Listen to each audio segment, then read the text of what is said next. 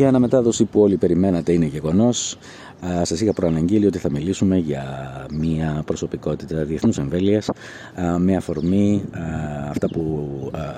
αυτά που έγιναν στην Ελλάδα, πώς η ελληνική διανόηση κρίνει κάποιους επιτυχημένους ανθρώπους. Θα μιλήσουμε λοιπόν για τον Μπέντζαμιν Ζάντερ, τον μαέστρο. Τον ξέρετε όλοι, και κάποιοι που δεν τον ξέρετε σας πληροφορώ ότι τον ξέρετε, απλά δεν το θυμάστε, γιατί σίγουρα θα έχετε δει το TED Talk που είχε κάνει πριν χρόνια, το οποίο μέχρι σήμερα, τελευταία φορά που κοίταξα, ήταν το τρίτο σε θεάσεις παγκοσμίως, εκατομμύρια θεάσεις. Είναι λοιπόν εκείνος ο ασπρομάλης ηλικιωμένος μαέστρος που χοροπηδάει δεξιά και αριστερά και μιλάει για την επιτυχία, την ηγεσία, την αντίληψη ρίσκου, γιατί και όλα αυτά τα συνδέει με τη μουσική. Σήμερα λοιπόν θα σας παρουσιάσω την περίπτωσή του και η συζήτησή μας θα έχει τρία σκέλη. Στο πρώτο σκέλος θα συγκρίνουμε την περίπτωσή του με το τι θα γινόταν στην αντίστοιχη περίπτωση στην Ελλάδα.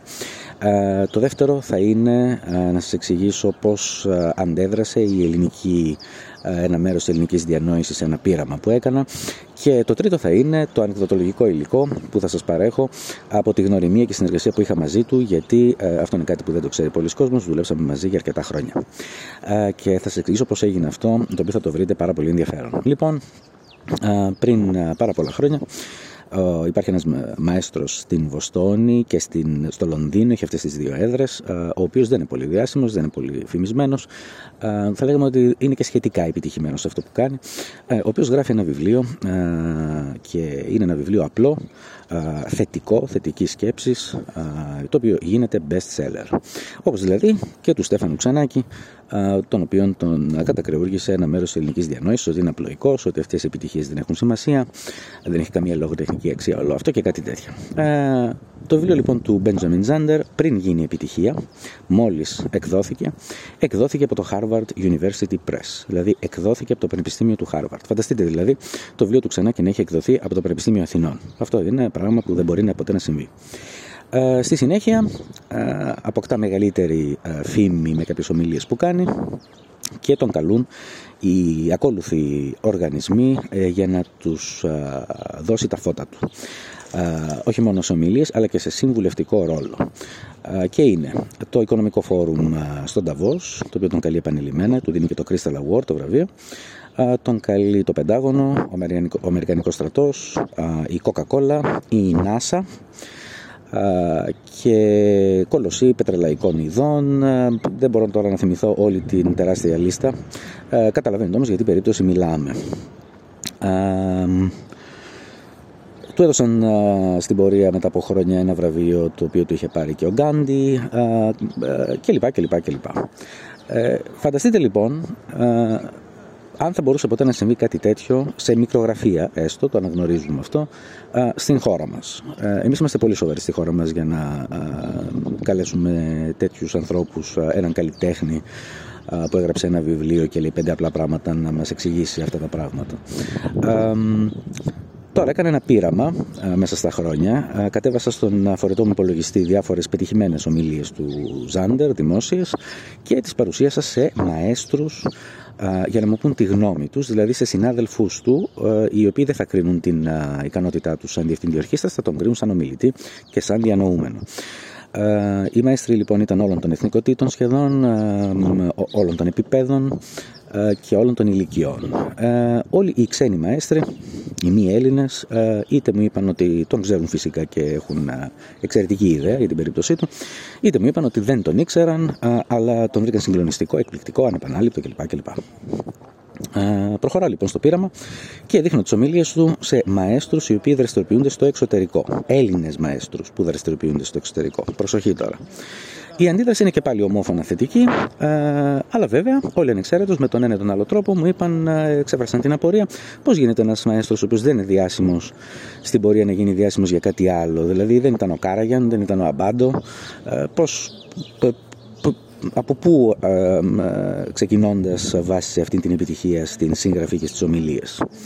Βλέπουμε λοιπόν ότι το ελληνικό δαιμόνιο ήδη εμφανίζεται εδώ, λόγω των επιρροών της καριέρας του στο εξωτερικό, είναι σε θέση να αναγνωρίσουν μια αξία, αλλά βέβαια η λεγόμενη κριτική σκέψη βάζει και το άλλο το ερωτηματικό, έτσι, αμέσως. Και το τελευταίο φυσικά στάδιο του πειράματος ήταν να δείξω τις ομιλίες του σε μαέστρους Έλληνες που δραστηριοποιούνται στην Ελλάδα.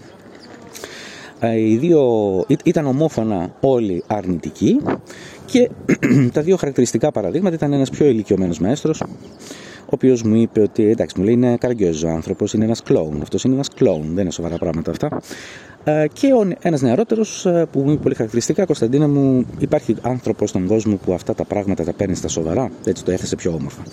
Βλέπετε λοιπόν ότι το επίπεδο της διανόησης των καλλιεργημένων ανθρώπων στην Ελλάδα προφανώς πρέπει να είναι πολύ υψηλότερο, πρέπει να είναι πολύ πιο όριμοι πνευματικά, πολύ πιο υψηλού επίπεδου από ό,τι φαίνεται, και αυτά που άλλοι φορείς κορυφαίοι στο εξωτερικό αγκαλιάζουν, αυτοί τα βρίσκουν χαζά.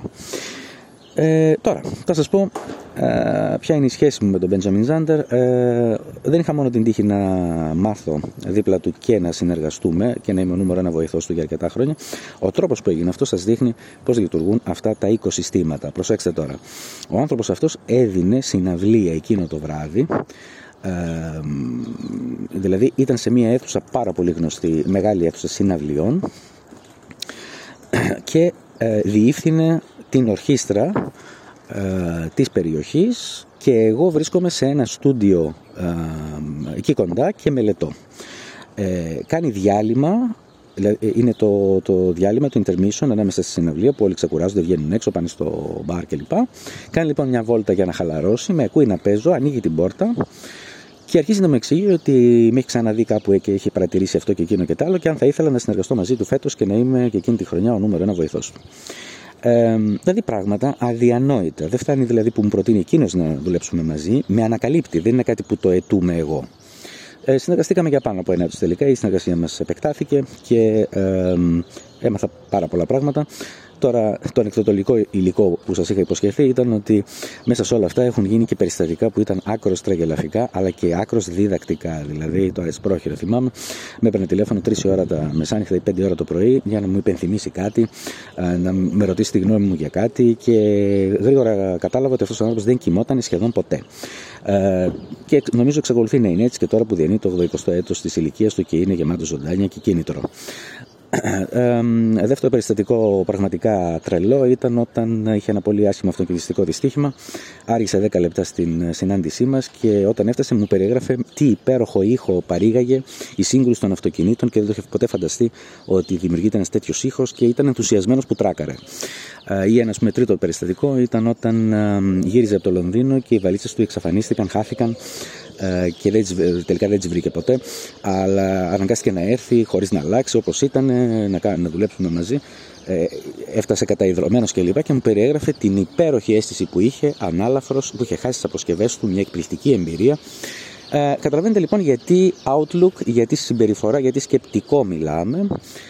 Ή ας πούμε όταν τον συνάντησα μετά από πρέπει να ήταν 13 ή 15 χρόνια, 14 χρόνια, ήμουν σε μια άλλη χώρα, ήταν εκείνος σε εκείνη τη χώρα και έδινε συναυλία και σκέφτομαι ότι είναι καλή ευκαιρία να τον δω. Έχουν περάσει 14 χρόνια, εγώ έχω αλλάξει εμφανισιακά πάρα πολύ, και στο τέλος της συναυλίας πάω να τον βρω και με το που με βλέπω από μακριά αρχίζει να φανάζει το όνομά μου και να είναι ενθουσιασμένος, να με θυμάται ξεκάθαρα, το οποίο είμαι σίγουρος ότι το κάνει με όλους, δηλαδή έχει αυτή την ικανότητα.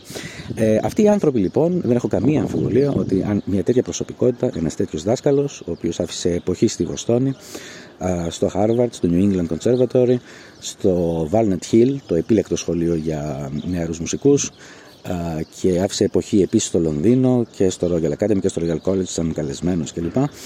Είμαι σίγουρος ότι δεν θα είχε καμία ποτέ πιθανότητα να διδάξει ούτε στο Δίο Αθηνών, ούτε στο Κρατικό Δίο Θεσσαλονίκης, ούτε στο Πανεπιστήμιο το οποιοδήποτε ελληνικό, ούτε θα τον καλούσε ποτέ κανένας στην κυβέρνηση, στην αντιπολίτευση, στην Βουλή, στον Δημόκριτο ή στην Εθνική Υπηρεσία Πληροφοριών, για να μεταδώσει τα φώτα του και τα μοντέλα του, τα στρατηγικά σχετικά με το πώς σκεπτόμαστε και πώς δρούμε. Υπάρχουν πραγματικά εκατοντάδες χιλιάδες τέτοια παραδείγματα σε όλο τον κόσμο. Μερικά από αυτά τα ξέρω και με αυτούς έχουμε δουλέψει. Με τους περισσότερους βέβαια όχι, αλλά έχω μελετήσει τις περιπτώσεις τους και θα μπορούσα να τους αναφέρω. Απλά επέλεξα σήμερα να αναφέρω κάποιον που τον ξέρω προσωπικά και που μέχρι σήμερα με έχει επηρεάσει, κάνοντας τη σύγκριση μεταξύ εξωτερικού και Ελλάδος και κάνοντας τη σύγκριση, όπως είπα και στην προηγούμενη αναμετάδοση, ανάμεσα στην πνευματική ηγεσία και στους πνευματικούς ανθρώπους και στους επιχειρηματικούς κολοσσούς του εξωτερικού, και πόσο άδικη είναι αυτή η σύγκριση όταν κανείς συνειδητοποιήσει ότι ο μέσος Έλληνας και η μέση Ελληνίδα είναι πολύ ψηλότερο επίπεδου και θα άξιζαν μια κοινωνία πολύ καλύτερη.